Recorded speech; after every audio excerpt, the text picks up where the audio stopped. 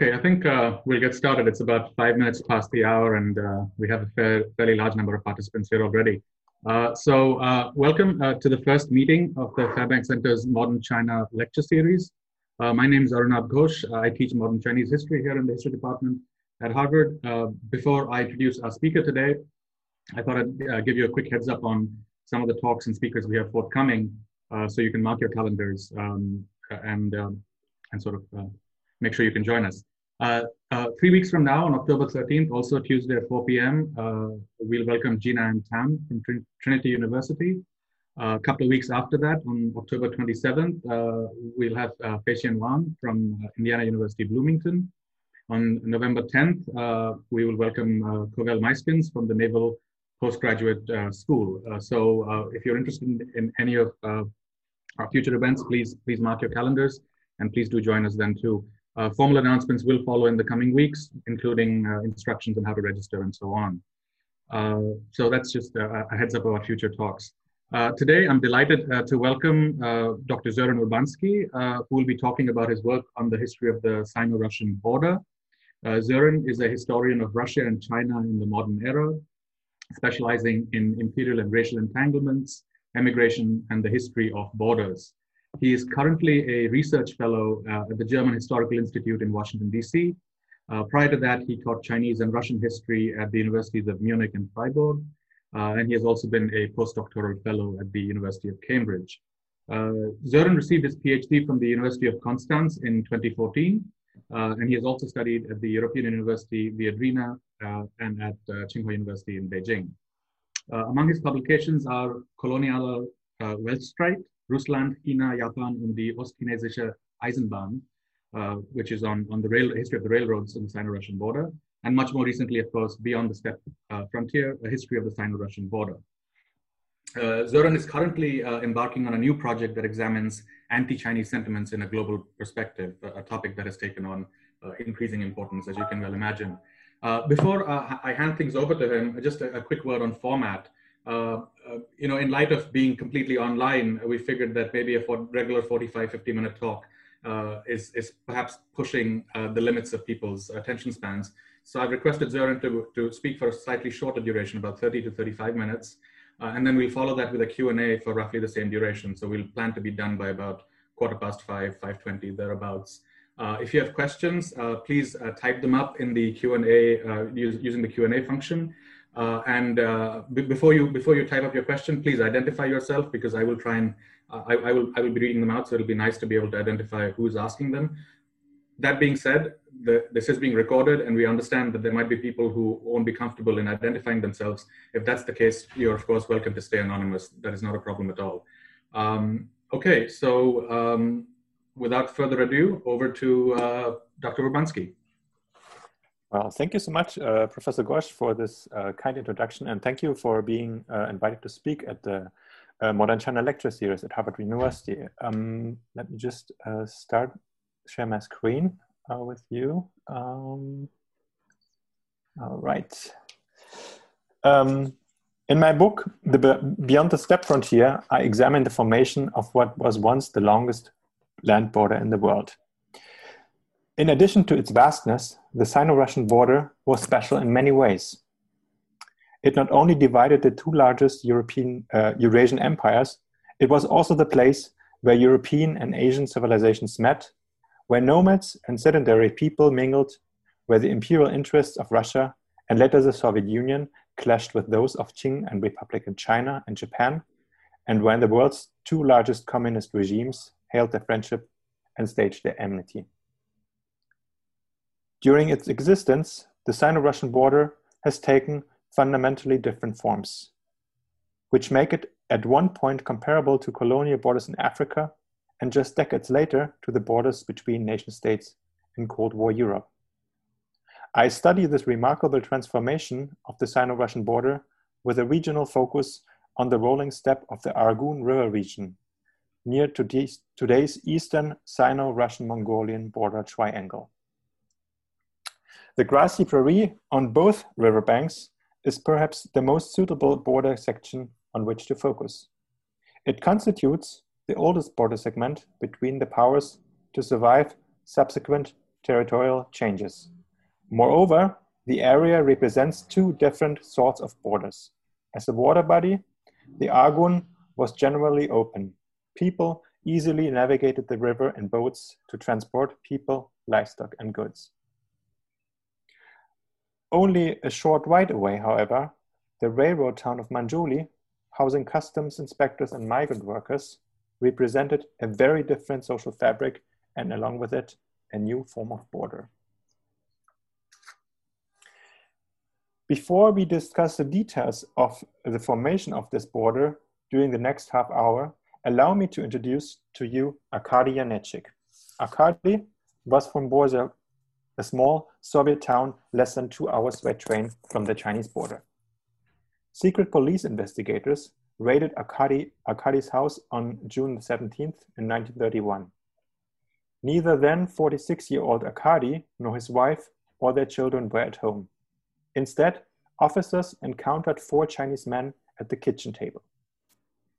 During their search of the house, inspectors found various gold articles, dresses, white silk, and plenty of tea.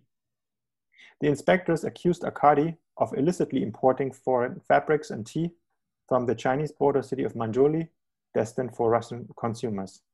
It was also alleged that he would purchase gold items in the Soviet Union to sell them illegally abroad, that is in China. The Borza citizen Wan Lichen acted as prosecution witness. Li Chen, a Chinese national married to a Russian woman, had recently observed how some Chinese took clothes stored at Arkady's house in Borza to transport them to a nearby mine where they exchanged the fabrics for gold and silver. Arkady had many Chinese friends because he was no ordinary Soviet citizen. Born in 1885 in the region, he had worked from 1907 till 1928 with the Russian and later with the Soviet customs at different places and in various positions. His longest post was at the customs office in Manjuli, where he had served for 9 years. This was plenty of time to make friends with the Chinese residents in town, as Arkady admitted. He spoke Chinese well and was acquainted with Chinese culture.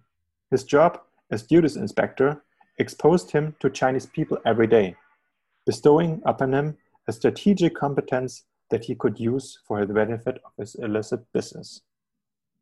The case of Arkady reveals close contacts between the Chinese and the Russians.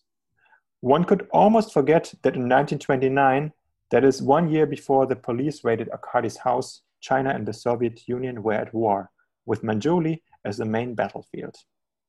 The social fabric of the sleepy railroad town of Borza, about 70 miles off the border with China, reveals that around 1930, the border had by no means been hermetically sealed. Numerous Chinese nationals like Wan Lichen still lived and worked in the Soviet border region. Russians likewise continued to live in the Chinese borderland. Through the autobiographical lens of Russian, Chinese, and indigenous people and visiting foreigners and the stories they have to tell, I challenge the great picture of diplomatic histories and top-down interpretations of the Chinese-Russian frontier and the Chinese-Soviet borderland. Listening to the voices of the nomadic herdsmen, merchants, and border guards, acknowledging them as historical actors and juxtaposing their narratives with the stories of the metropolitan elites makes evident that the fate of the imperial frontiers and borderlands was never solely decided in the metropoles. The networks, strategies, and social identities of these border people map complicated patterns that stretched across the border. Cossacks, for instance, sought self-determination, became outlaws, or emigrated. Arkady and other customs officials, be they Russian or Soviet, Russian or Chinese, worked as part-time traders, selling commodities confiscated from smugglers in contraband bazaars. Native nomadic herders responded to metropolitan incursions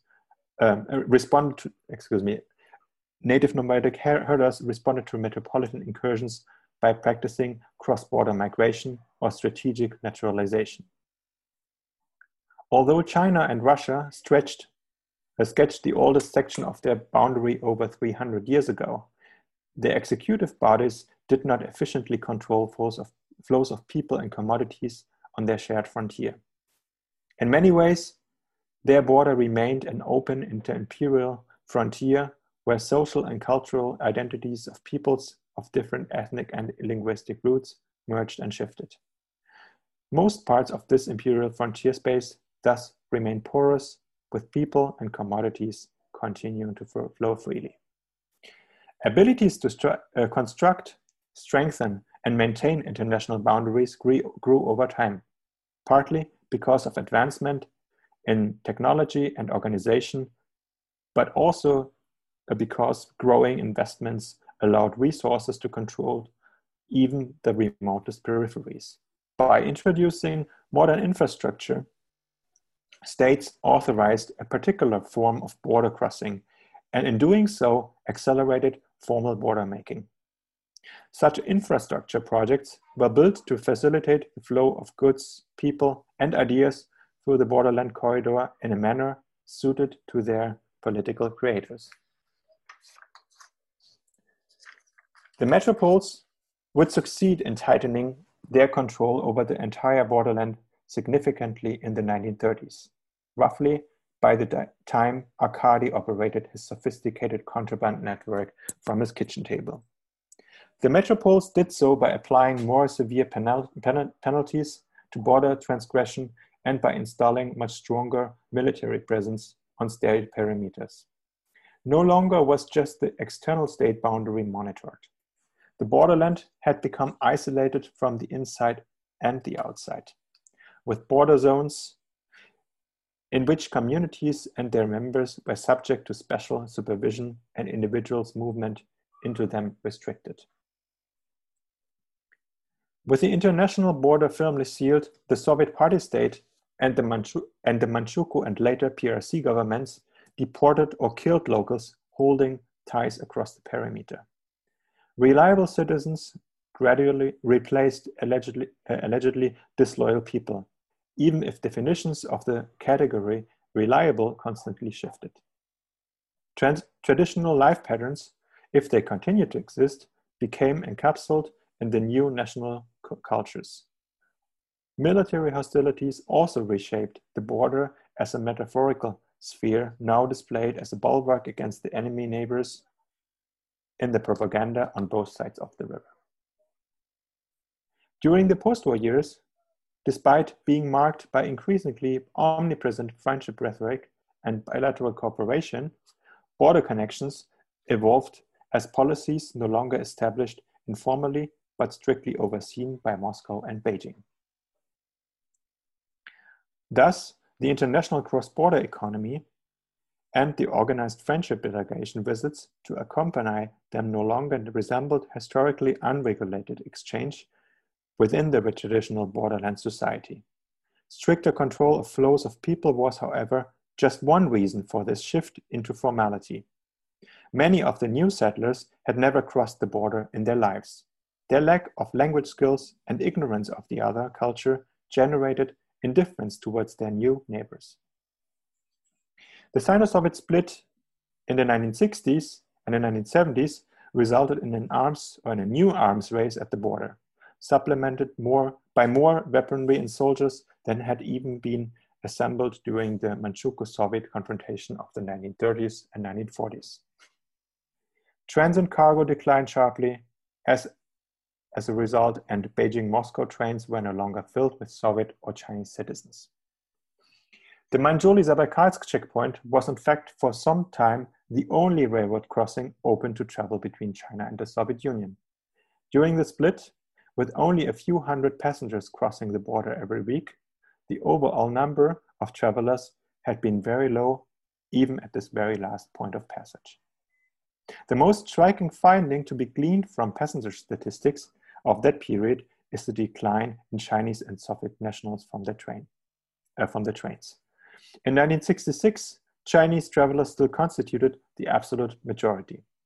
In 1969, however, only 2 Chinese passengers crossed the border by train out of nearly 7,000 passengers in total. Figures for Soviet passengers are similar. During the 1970s, the overwhelming majority of passengers originated from the socialist sister states Vietnam and North Korea.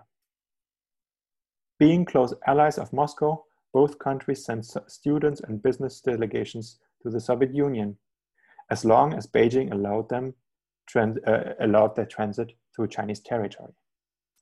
The traffic statistics thus reflect political relations in East Asia and beyond. They give an account of a highly regulated border that could not be crossed easily by ordinary tourists, world travelers, or even locals. The rift had a lasting influence on more than just the passengers on the international trains. It had dire consequences for the economy and demography of the borderland. In addition, propaganda campaigns revived old motives of infiltration, sabotage, espionage, and disinformation, imbibing the border with new legitimacy as a space of enmity. Yet, with the border now closed for decades and a population no longer familiar with its neighbor, such messages were arguably more effective than ever before. To get a better idea of how isolated the Soviet citizens had become over time from their Chinese neighbors, we can take a look at local newspapers. From 1970 on, China was to appear in the Soviet local press only sporadically, when Moscow anticipated new acts of aggression along the border emanating from Beijing or became aware of new anti-Soviet sentiment in China. Apart from reports on Chinese politics in the state media, Soviet border dwellers learned surprisingly little about China during the period of conflict. Until the late 1950s, however, when official relations between Beijing and Moscow had still been cordial, the case had been quite different. Local papers would, for instance, discuss seemingly amicable joint working life of Soviet and Chinese duty officers at the border stations of Zabaykalsk and Manjuli. The wording, even then, would have sounded stereotypical and crude, yet the descriptions in the story were astonishingly specific and vivid. The people in it had names, as did the places on both sides of the border. The reader might actually know the places and perhaps even some of the people. But an article from 1959 was to be the last such report to make explicit mention of dealings between Soviet and Chinese in the borderland, and in fact would be the final article to name Manjuli for a long time. Though Zabaykalsk and Manjuli lay just 6 miles apart, and one could gaze at the other across the border from the peaks of the steppe hills, the Soviet regional press refrained from mentioning Manjuli and other places in the Chinese border region for the next 26 years. At the beginning of my talk, we have already met Arkady and his Chinese friends. Allow me now to introduce yet another local border resident, the Chanter Vera Zolotaryova. Vera was born in 1938 in Sverdlovsk region, near the Ural Mountains, thousands of miles away from the border with China. In 1955, right after her graduation from a railroad college, Vera arrived in Zabaykalsk to work at the train station. Like most of the new residents, she was still an unmarried teenager. In contrast to the majority of her co-workers, Vera belonged to a limited circle of people allowed to travel to China on duty, even during the Sino-Soviet split. Vera cleared goods and passenger trains to Manjuli. Her passages were tightly overseen and confined to her professional duties. Though she recalled having amiable workmates among the Chinese railroadmen, she never questioned the border regime imposed by the state. Recalling one such situation in 1967, she testified, quote, "Of course, there were still a few contacts. I was friends with one Chinese colleague, but for him it was dangerous to express such friendship because they mutually spied on each other during the Cultural Revolution," end of quote. Vera's encounters with her Chinese workmates stand in stark contrast to Arkady's closely knit cross-border networks. Also, the mobility of people like Vera marked a striking departure from the experience of earlier generations of borderland pioneers who could cross the border relatively freely, or at least still remembered those merry times when the border had not been an obstacle, but an opportunity. The experience of Vera and her peers of the 1950s and 60s was different. Vera had spent her childhood and teenage years in the Soviet heartland provinces, far away from the Chinese border. So did most Chinese residents who moved in great numbers to the borderland beginning in the 1950s. Because of tight border regulations in place, unlike Vera, most had never set a foot in the neighboring country, as the border remained essentially closed for locals, as did the border zones for ordinary citizens. Engine drivers and shunters like Vera did far more than clear goods and passenger trains. Sometimes they assumed delicate tasks made necessary by relations between Moscow and Beijing. Zabaykalsk's municipal party committee received instructions from and regularly reported to the Communist Party Central Committee of the Communist Party of the Soviet Union in Moscow on meetings between Soviet and Chinese railroad men. Let me conclude with two of these encounters. On May 1st, 1972, 12 Manjuli railroad men visited Zabaykalsk. The program included a reception at the station's hotel, the screening of a movie on the Great Patriotic War, and a lunch in the railroad club. The Chinese delegates proposed toasts for May Day, for solidarity, for the friendship between the Chinese and the Soviet people, and for the railroad men of Manchuria and Zabaykalsk. Together they sang the Internationale. During their brief visit, quote, not a single time did the Chinese guests bring up ideas of Maoism and Mao Zedong thought, end of quote. To the Central Committee in Moscow, this was probably the most important message of the report.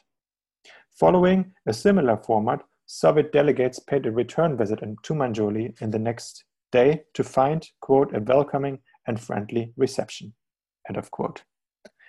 With the permission of the Chinese authorities, the guests also got the chance to visit Manjuli's Soviet War Memorial. Though more sporadic and smaller in scale, in form and in content, these meetings resembled the exchanges of delegations that had taken place under the alliance regime of the 1950s. In times of conflict, however, those meetings fulfilled government's desire to exercise goodwill diplomacy at the lowest level. Moreover, depending on the changing state of diplomatic relations, both sides occasionally rejected proposals for such visits. In 1975, the Communist Party leadership in Manjuli declined a request by Zabaykalsk's district party committee for a ceremonial laying of wreath for the fallen Soviet soldiers at Manjuli's memorial to mark the 30th anniversary of the so-called liberation of Manchuria from the Japanese. The decision was made in consultation with the central government in Beijing.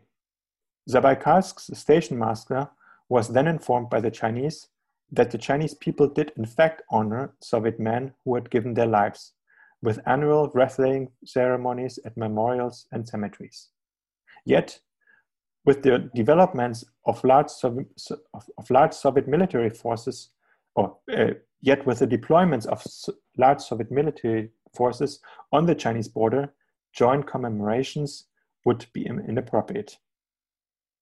Vera and other railroad workers in Manjuli and Zabaykalsk composed almost the sum of all legal border crossers in the period of conflict. Sometimes these last border crossers were exposed to the risks of political turmoil. Sometimes, too, they assumed the roles of weather balloons. As these metaphorical balloons rose through the atmosphere, they gathered important data on behalf of the political leadership in Moscow and Beijing. Their visits were quite accurate ways of measuring conditions on the ground, given the difficult relationship between the two communist regimes. In most cases, however, shunters and engine drivers simply did their jobs.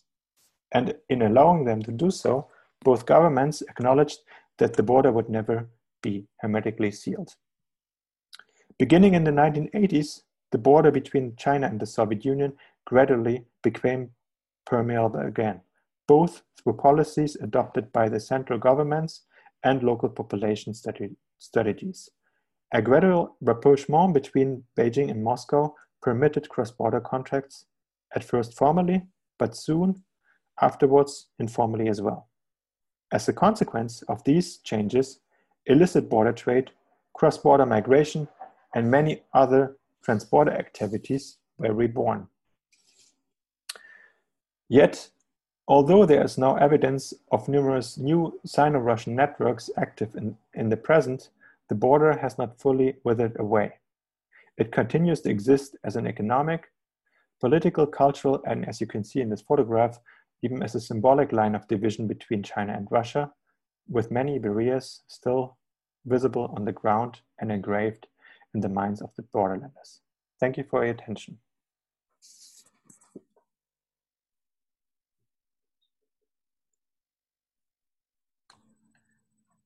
Great, thank you so much. That was really fascinating and gave a really nice snapshot of the research you've been doing these past several years and of the book as well. So the floor is basically open. I'm going to try and sort of represent people as they type in their questions. Please use the Q&A function. We have one question already, but before we get to that, I thought I'd maybe abuse my privilege and ask a question itself. I was wondering, as I was reading the introduction to your book, and I've read some of the chapters earlier, it's sort of especially for the early modern era, the way in which you evoke the border and not just how porous it is, but how the idea itself is kind of strange, in as much as the community there has a certain kind of cohesion that is different from both the metropoles. In this case, the Russian and the Russian Empire and the Qing Empire metropoles.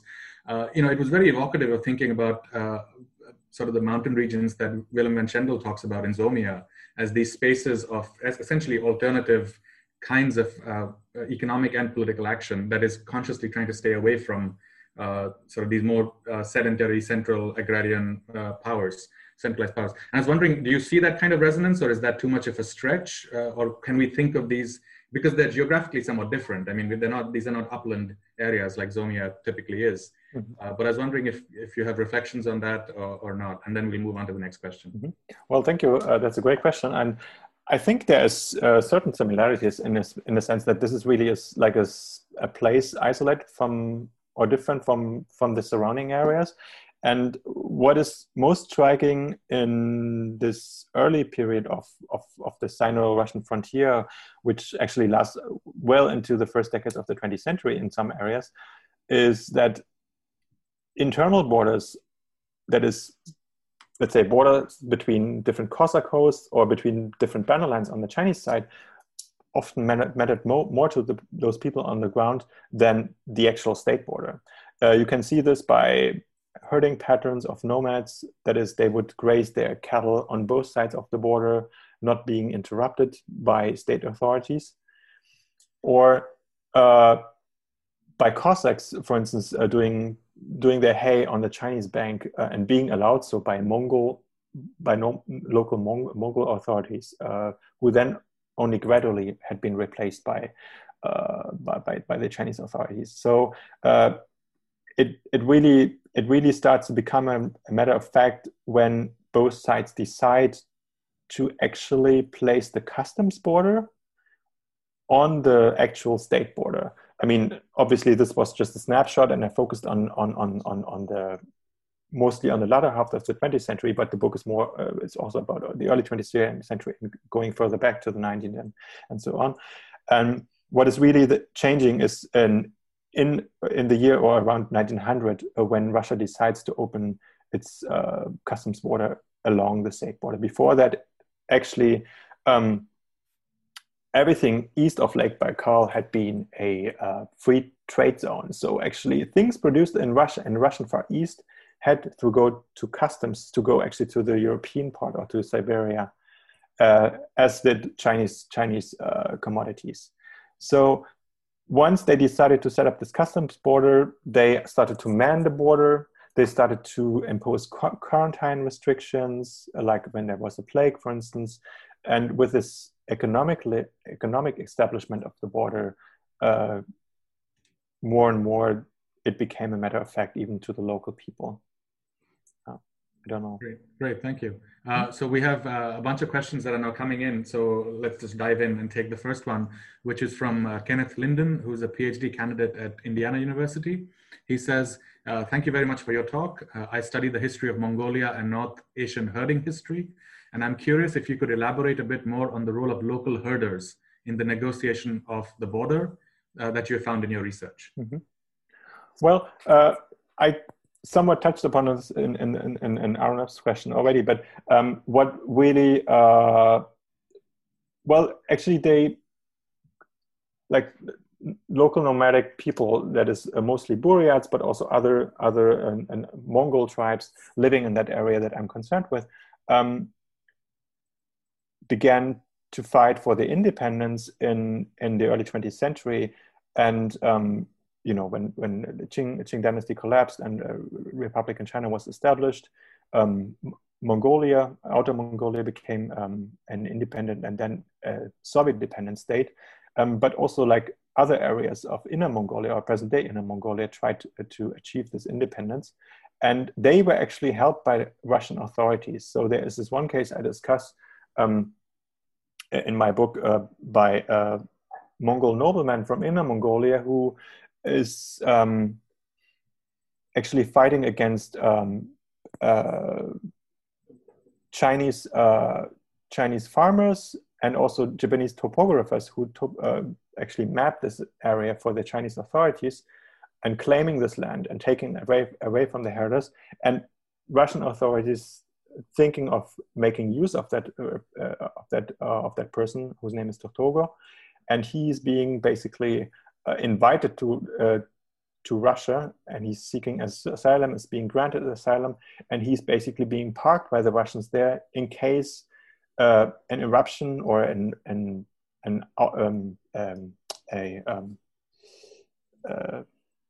people rise, like the locals rise, uprising, sorry, couldn't find the word. There's a local uprising, so they can actually bring him in and use him as a political figure. In the end, he's not being used because there's other people becoming more influential in that region. But for instance, even the Chinese side of the Argun River is independent and recognized by Russia for a couple of years before it's being integrated into China or Republic in China again. So there's definitely play a role in that story. Mm-hmm. Great, thanks. So the next question is from Tsingyuan, and they're looking at a different geographical direction, I guess. They want to know, how would you compare this border crossing with the one at Sufenhe that goes to Vladivostok? Mm-hmm. Yeah. Actually, when I started looking at choosing a region, because I mean, I also thought you could actually write a book about the entire border, but then it becomes very complicated if you really want to go to the, if you do want to do like a microhistory and look at individuals who lived at this border, especially subaltern spheres, people who usually didn't leave any traces in the archives. So I decided to just look for one section, and another suitable section obviously would be Sufenhe and Gradyekovo. The other side is called, on the Russian side, the other end point of this railroad that was constructed by Russia through Manchuria in the early 20th century. But it's different in the sense that the Russian territory became Russian only in the mid 19th century, when basically the Governor General of Eastern Siberia conquered this territory, and in the treaties of Aigun and Beijing, it was ceded to the Russian Empire. And apart from that, so the story would be shorter there, but apart from that, it's also a different ethnic. It's a different ethnic pattern. You won't have nomads there. You would still have indigenous people there, but you would also have many more Chinese on the Russian side living there for quite a long period, long before this actually became Russian. So it would be a slightly different story, and it would essentially mean that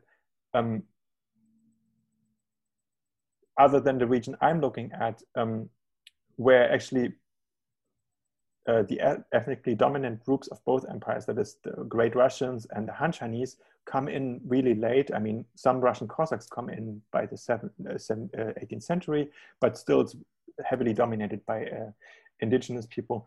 This was a different story there, I would argue. Great. Actually, before we go to the next question, I was wondering maybe if you could tell us a little bit more, also partly motivated by your answer, by the question, and then you answered the question. Provide a sense of sort of what the research process was like, and what kinds of sources were you able to draw upon. I presume some of the photographs you showed us you took yourself.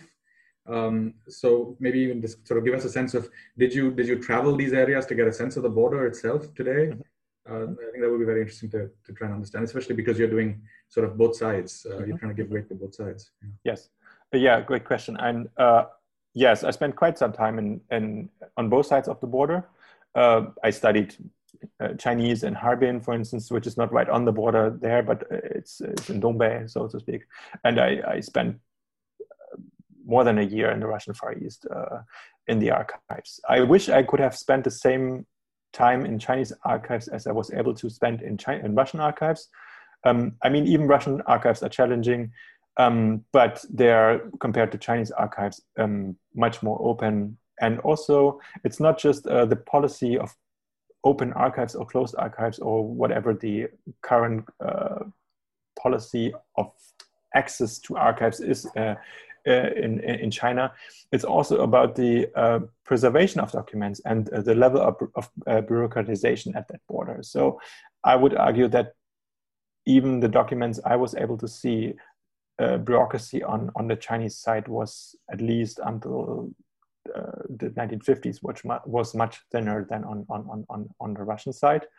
But the good thing about borders when you do border research is even if you just have a limited access to archives on one side, you get a lot of correspondence ending up in Russian archives from China.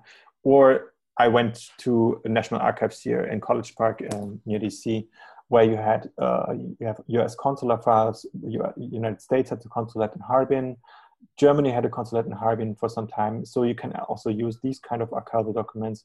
And as it came up maybe a bit in my talk, I used various other sources, including oral history. I did interviews with locals. I used newspapers, visual sources, ethnographic accounts, and so on and so forth. So it's very tricky because there's even not many local histories like written by local Chinese historians or Russian historians, but there's lots of materials to actually dig deep. You just need to find time and. So Tsingyuan has a follow-up comment / question on sources and materials. So I'll jump to that and then follow the sequence as we have it. Tsingyuan is asking, with regard to Russian primary sources, in the late 1990s, the Institute of Far Eastern Studies of the Russian Academy of Sciences was publishing year-by-year accounts of relations during the 17th century. How is that project going? Is it still ongoing? Do you know? Something was interrupted. Can you just repeat? I'll read it. I'll read it again. Yeah. So the question is, with regard to Russian primary sources, in the late 1990s, the Institute of Far Eastern Studies of the Russian Academy of Sciences was publishing year-by-year accounts of Russo-Chinese relations during the 17th century. How is that project going?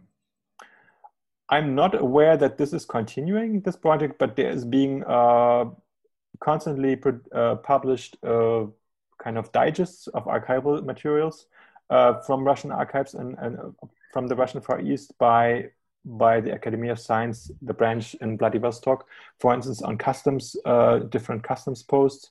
And there is this huge collection of the history, or edited, like a series of edited volumes on the history of the Russian Far East from its beginnings, that is the mid-19th century, until the post-Soviet time, but not that I'm aware of this archival documents collection that this is being continued, but I'm not sure. Great, thanks. So next question, and you get a nice pat on the back. It starts by saying, this is from Lyle Goldstein, a fascinating presentation, well done. To my understanding, 2 bridges have been completed over the Amur during 2019, which is an important milestone. Do you believe that economic development of frontier regions is accelerating dramatically? Do you have additional evidence? Yes, I've also heard about those bridges. And they have been called half bridges for quite a long time because the Chinese started to build them quite a long time ago, but Russia was reluctant to finish them. And I mean, there has been, since the 1990s, since the border was almost overnight became open again, a very strong exchange, economic exchange. And you might even argue that to some degree, Chinese merchants saved the then already Russian Far East from starvation and from economic hardship when the Soviet economic system broke down overnight. That is, subsidies to transport, cargo transport stopped to exist, and products like food and everything else became very expensive all of a sudden. So since then, you had this period of wild inter-exchange where nothing much was regulated. You had wild bazaars again in Siberian and Far Eastern cities with Chinese traders. Then you had also Russians engaging in the shuttle trade. But these things became more regulated over time. And until 2014, and we are just talking now on local or regional border trade, not about the big economic projects like, let's say, the oil and gas deals between Beijing and Moscow, or timber, lumber production and export to China. Until 2014, China was really a place to go for local Russians, or for Russians in Vladivostok, Khabarovsk, and other cities along the border. But this really changed in 2014 with the war in Ukraine and the collapse of the ruble in comparison to other currencies, including the renminbi. So China became much more expensive as a market to buy from, or to use services like a hairdresser or repair your car. This was really very common at the time, that you would repair your car on going to China, for instance.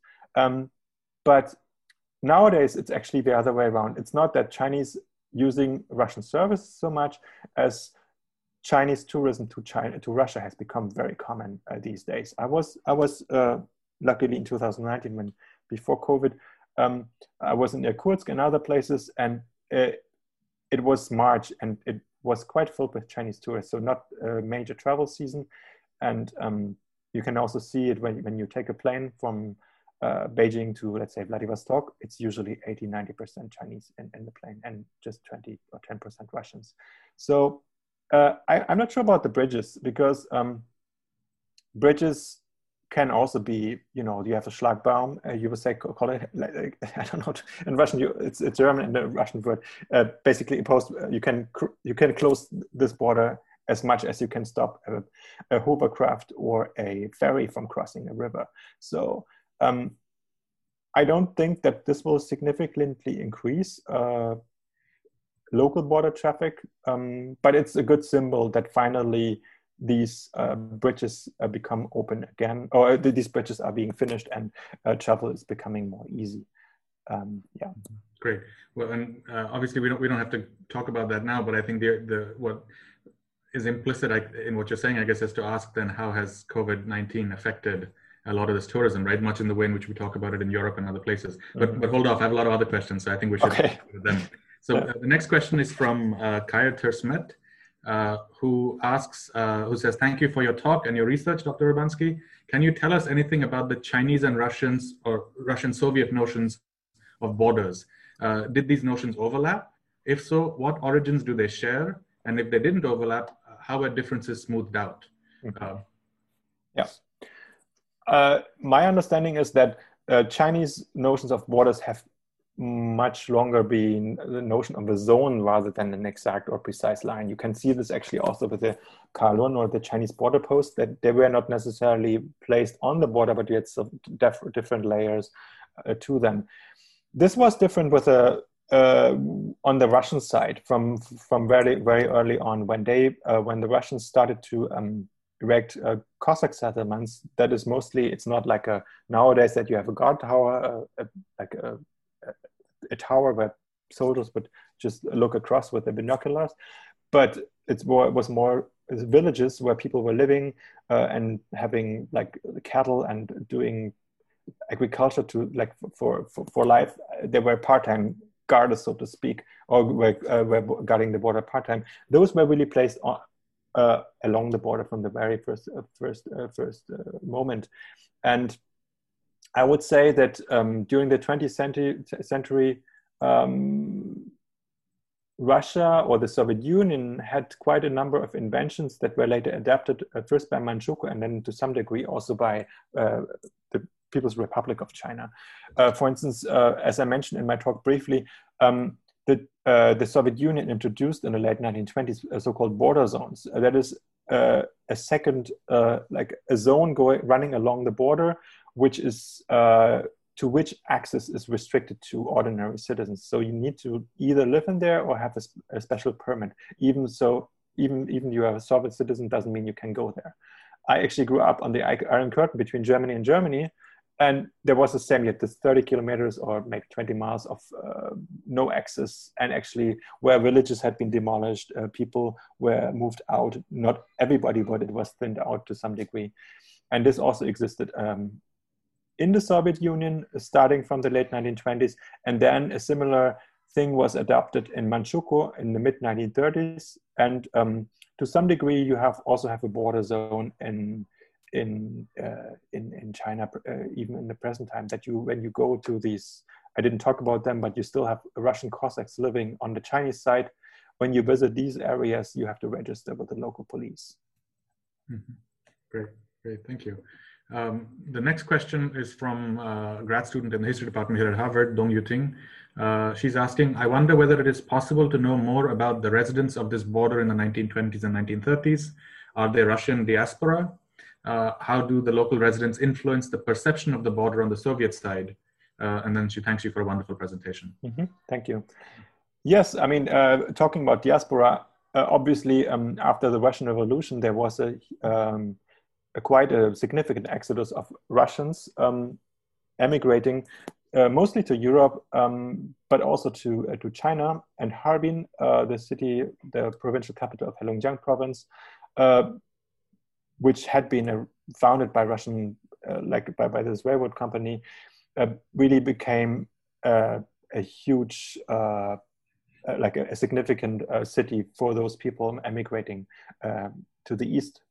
But there were also rural communities like the Cossacks who already before the Russian Revolution had kind of crossed the border regularly for their economic, for their agriculture enterprises. They would emigrate in significant numbers, especially during the collectivization of the late 1920s, when basically the Soviet government took the livestock from them.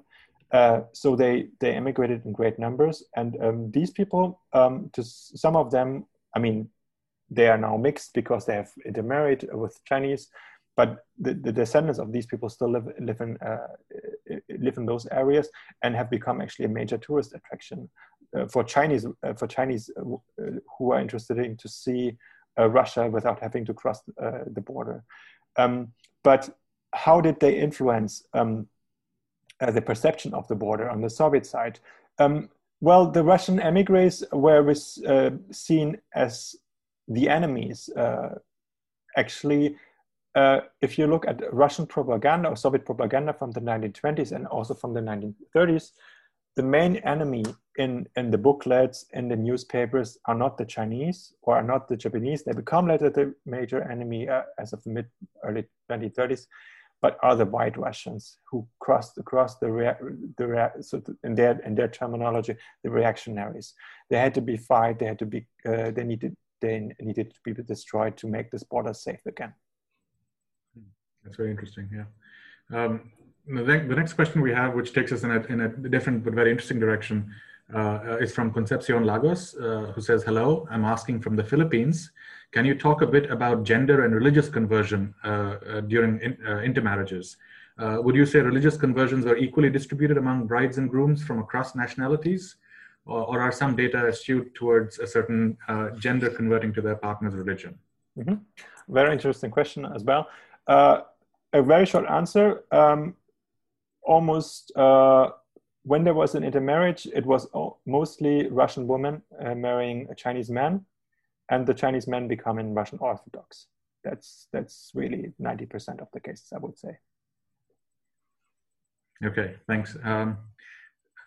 Another question that we have is from Martin Fromm, who asks, did the hardening of the border have an impact on the environment in the region? That is, did evolving political relations shape ecological conditions in the area? That's a very good question. I would say yes to some degree, as is again with the German border, which is now in like a national, not really a national park, but it has become an ecological zone because it had been preserved so well. There was no agriculture, no industry. So nowadays you can cycle along it. You can cycle along the border between China and Russia nowadays, but I would say it has not been it has not been as developed as it would have been developed if it were not the state border.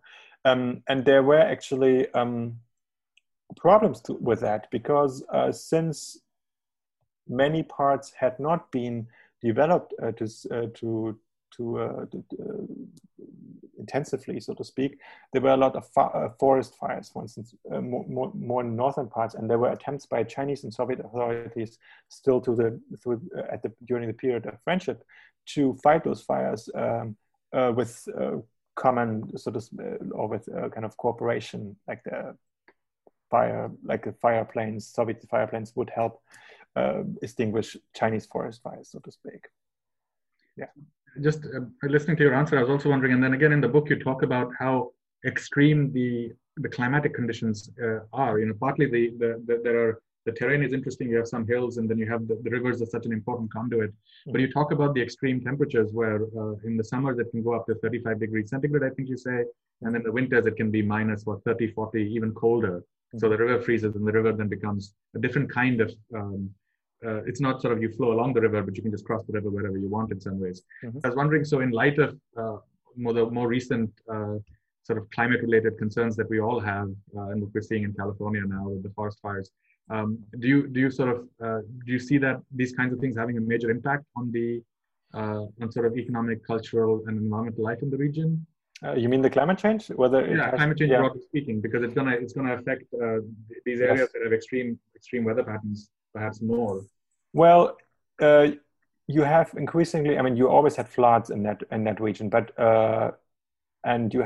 you increasingly have floods over the. I think there was a big flood in 2013, and then again in 2019, and before that it was maybe every 20 years, and now it seems to become the intervals becoming shorter and shorter.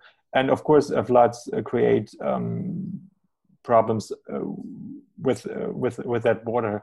But what I would say, I mean, it's not a permafrost region like the north of Siberia, which is struggling a lot now, or it's not such it's not densely forested it has no thick forest, at least the region I'm talking about, because you have lots of forest fires as well in Siberia. So these areas are more affected by that. What I would say is a big problem, or was a big concern, even now that the relationship between China and the Russian Federation is a form of partnership, and in some degrees even an alliance. One may argue, is the ecological impact or environmental impact of industrialization in China. There was a huge spill of a chemical plant in Jilin province that affected the Songhua River and then also the Amur River. And this was a major issue for the local or regional population in the Russian Far East, since obviously also for the Chinese people living along those rivers, but it became an international problem once this dirty water basically entered Russian territory. Mm-hmm. Yeah. Great, thanks. The next question is from Tatiana Linkoeva, who says, "Congratulations, Zoran, from me and Alvaro. My question, in your understanding, what was the role of the Japanese Empire's expansion into northern Manchuria in the changing nature of the Sino-Soviet border?" Mm-hmm. Well, that's a very good question. And I would say the major, the most decisive factor was really this militarization. The Soviet Union, although they had this conflict or even war in 1929 with the warlord Zhang about the control over this colonial railway, and the Soviet Union was never really concerned or afraid of an attack of this warlord on its borders. This changed with Japan occupying the Chinese Northeast. There was really this fear of a two-front war, that the Germans might attack in Europe and the Japanese might attack on its Asiatic borders.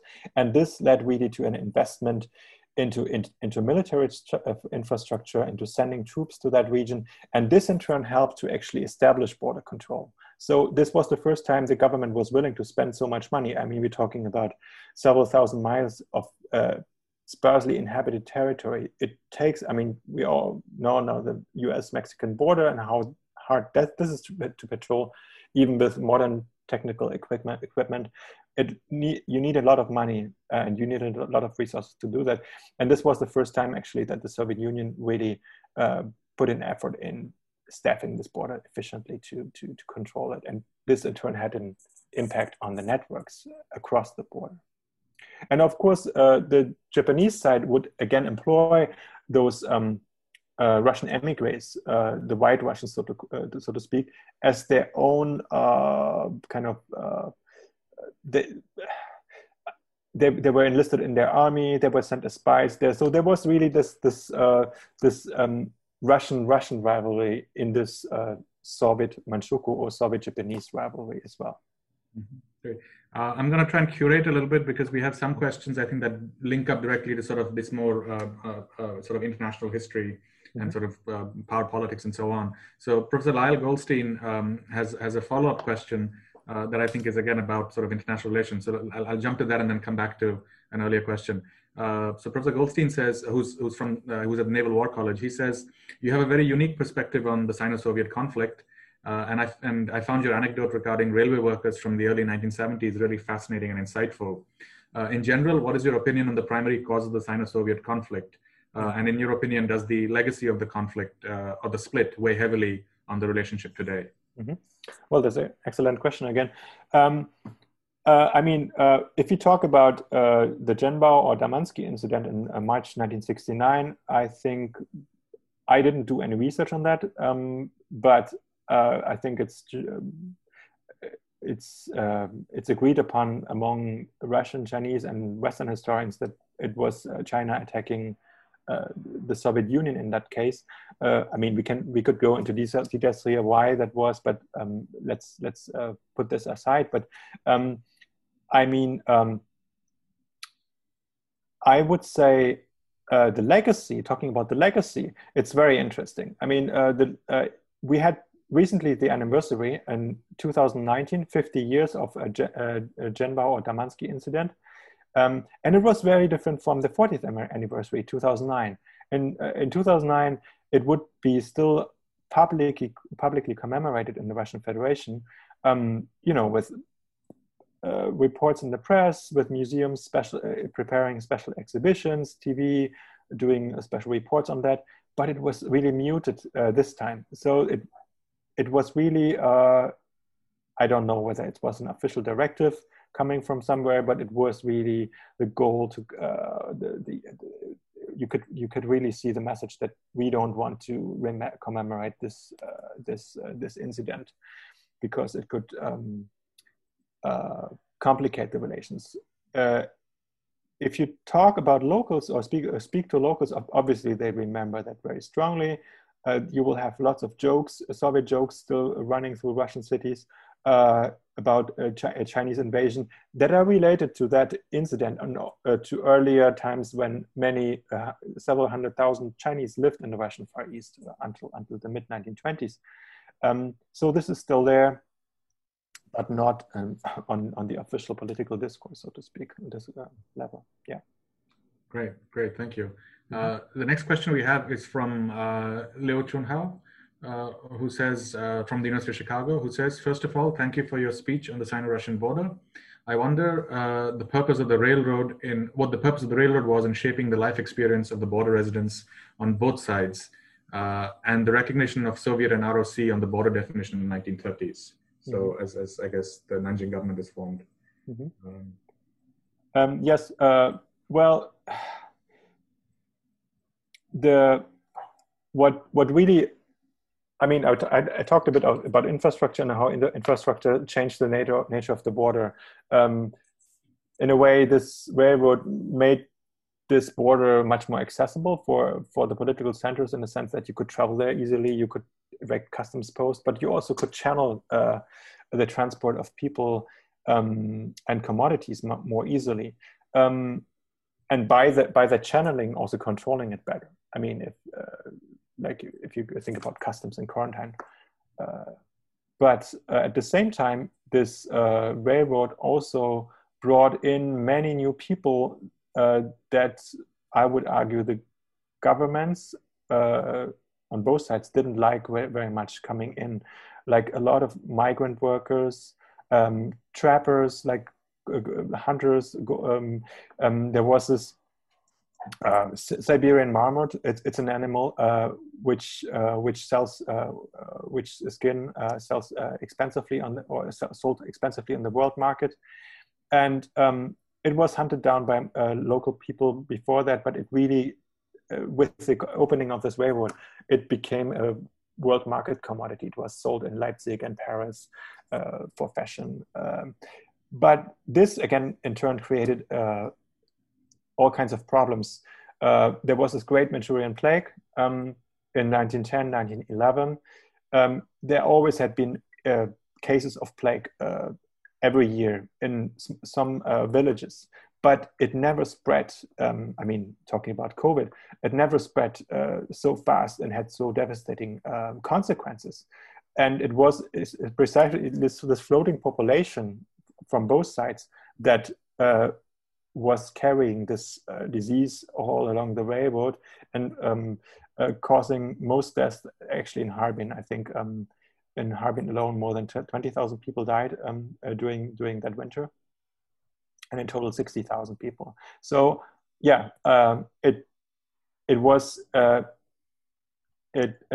created things that the government who decided to build that railroad didn't intend by building it, basically. Yeah. Mm-hmm. Okay, great. Sort of shifting focus in some ways to the creation of Mongolia and the place of Mongolia in this history itself. There's an anonymous attendee who's asked, did the independence of Mongolia in the 1920s change the dynamics of the Sino-Russian border in the Manjuli region? So exactly narrowly where you're working with this. Yes, that's a great question. And I would say yes, definitely.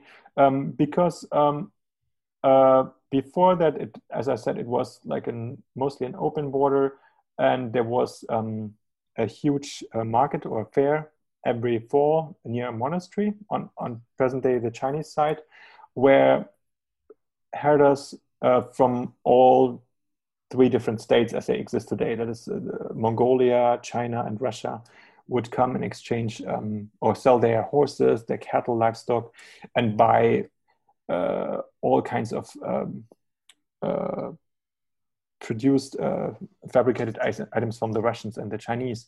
And with Mongolia becoming an independent and then state, and then as the Soviet satellite, there was also a border created between Outer Mongolia and China, and this interaction kind of didn't stop immediately, but decreased over time. And again,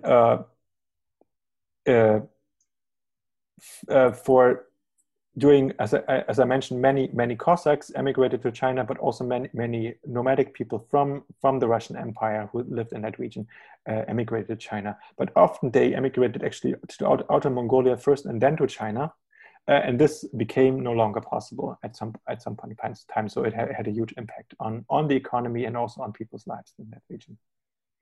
Okay, great. I think we have one other it's a comment again from someone who asked a question earlier, Tsunyuan, who has a comment/question that ties into sort of more contemporary politics. So I'll just read it out very quickly. And then maybe that'll be, we're approaching 5:15, so maybe this can be the last question, unless maybe I'll invite, if there's anyone who wants to ask the final question, then they're more than welcome to type it up. Otherwise, we'll consider this to be the final point, sort of dragging you back into contemporary politics, as it were. So the question is, there have been prolonged and massive demonstrations in Khabarovsk over the imprisonment of the governor by Putin's government. To what extent is the fact that the governor belonged to Zhirinovsky's ultra-nationalist party that has made sort of anti-Chinese nest as a central platform, I guess.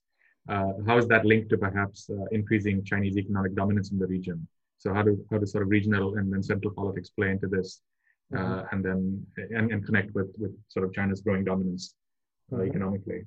Do you have any thoughts? Oh, it's an interesting question.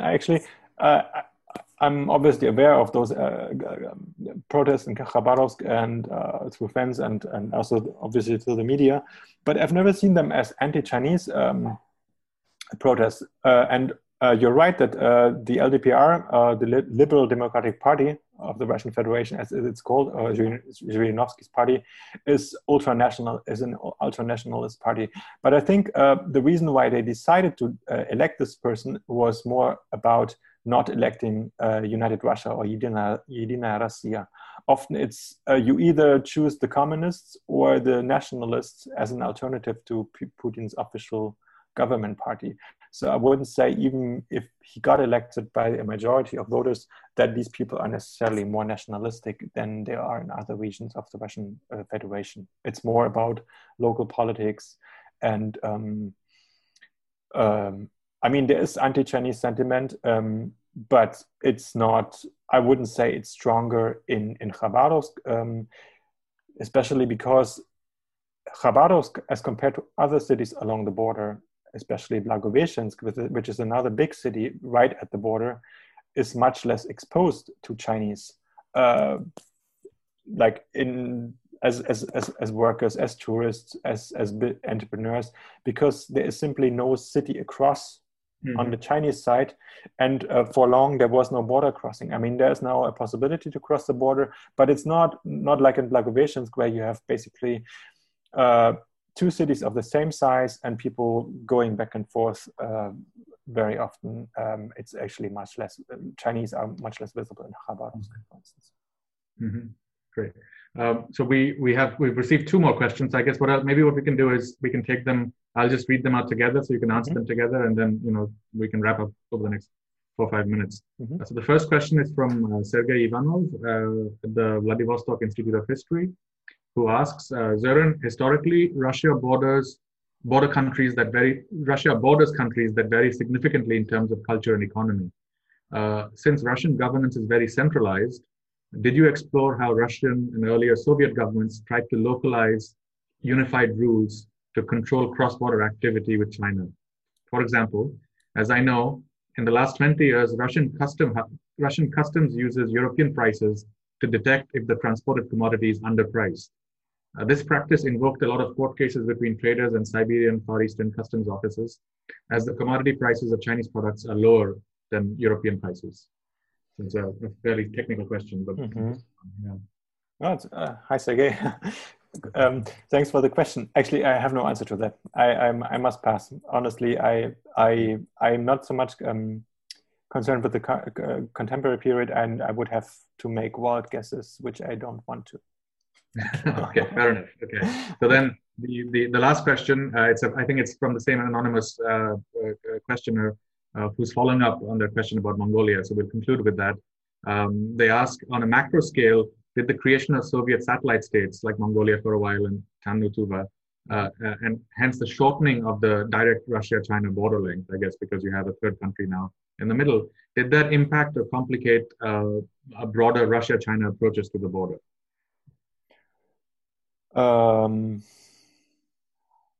I would say it makes actually things quite much easier, because there's now less possibility for conflict, or less. I mean, Mongolia is kind of stuck in the middle. Tannu-Tuva is now part of this of Russia, obviously, but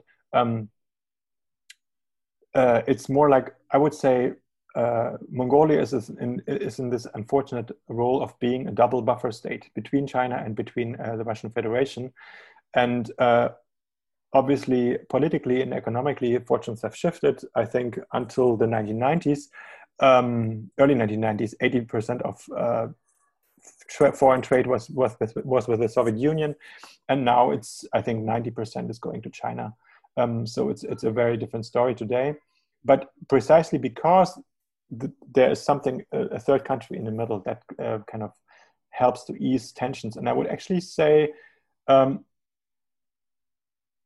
there is an attempt on both sides of the border, that is by both governments, that is by Putin and Xi Jinping, to kind of diminish the role of the border regions in their bilateral affairs, since they kind of create more possibility for conflict than for kind of for harmony. I mean, and there, at least at the moment in time, I mean, there's, as we all know, there's a lot of overlap economically speaking, politically speaking, geopolitically speaking, in both countries, and they don't want to see let those regions play a too heavy role in their bilateral relations. And if you look at numbers, at the sheer numbers of the economic significance of these regions, I would argue that until the early 20th century, the border regions, and by those I mean the provinces directly on the border, took the lion's share in economic significance of their bilateral trade balance.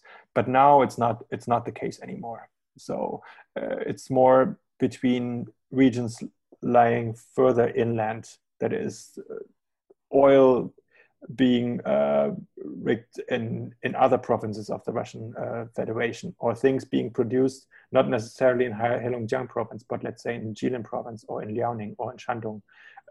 So it's more significant. Obviously, these direct provinces have more interaction, and as compared to other provinces, maybe also more turnover, but it's not this significant role anymore as they did play in the past. Thank you. It's interesting that listening to you talk, it's sort of, there's an interesting parallel perhaps that can be explored potentially productively about sort of Nepal's position between China and India, and ways in which it has promoted at times bilateral relations. And these days, it's quite the opposite. It's increased tensions, and Nepal is stuck, but it's also doing, I think, a fairly aggressive job of playing one side or the other. So I think there's an interesting sort of parallel there in terms of a buffer state that then gets caught between two much larger. Well, yeah, but like Mongolia tried a long time to actually bring in third countries. I think Japan is still until today the biggest donor of aid, development policy. Then you have the Canadians in the mining. The Americans have also like a strategic interest in that region, but that didn't really work out. I mean, they tried it kind of to neutralize, in a way to neutralize China and Russia, to bring in third countries, but it's I would say it's still it's very much dominated by Russia and China. Their present day situation. Well, yeah. No. So thank you so much. Better, I mean, right. As you can see, I mean, you had so many questions. This talk was both fantastic and so generative of questions that take us in so many different directions. So thank you again, and on behalf of all the people attending, thank you from them, and thank you to all of them for joining us. I hope you'll join us again in 3 weeks when we host Gina and Tam. I think I'm now blanking on the date, but it's 3 weeks from now. And once again, thank you so much for joining us. Thank you for having me, and thank you for the great questions. Yeah, thank you.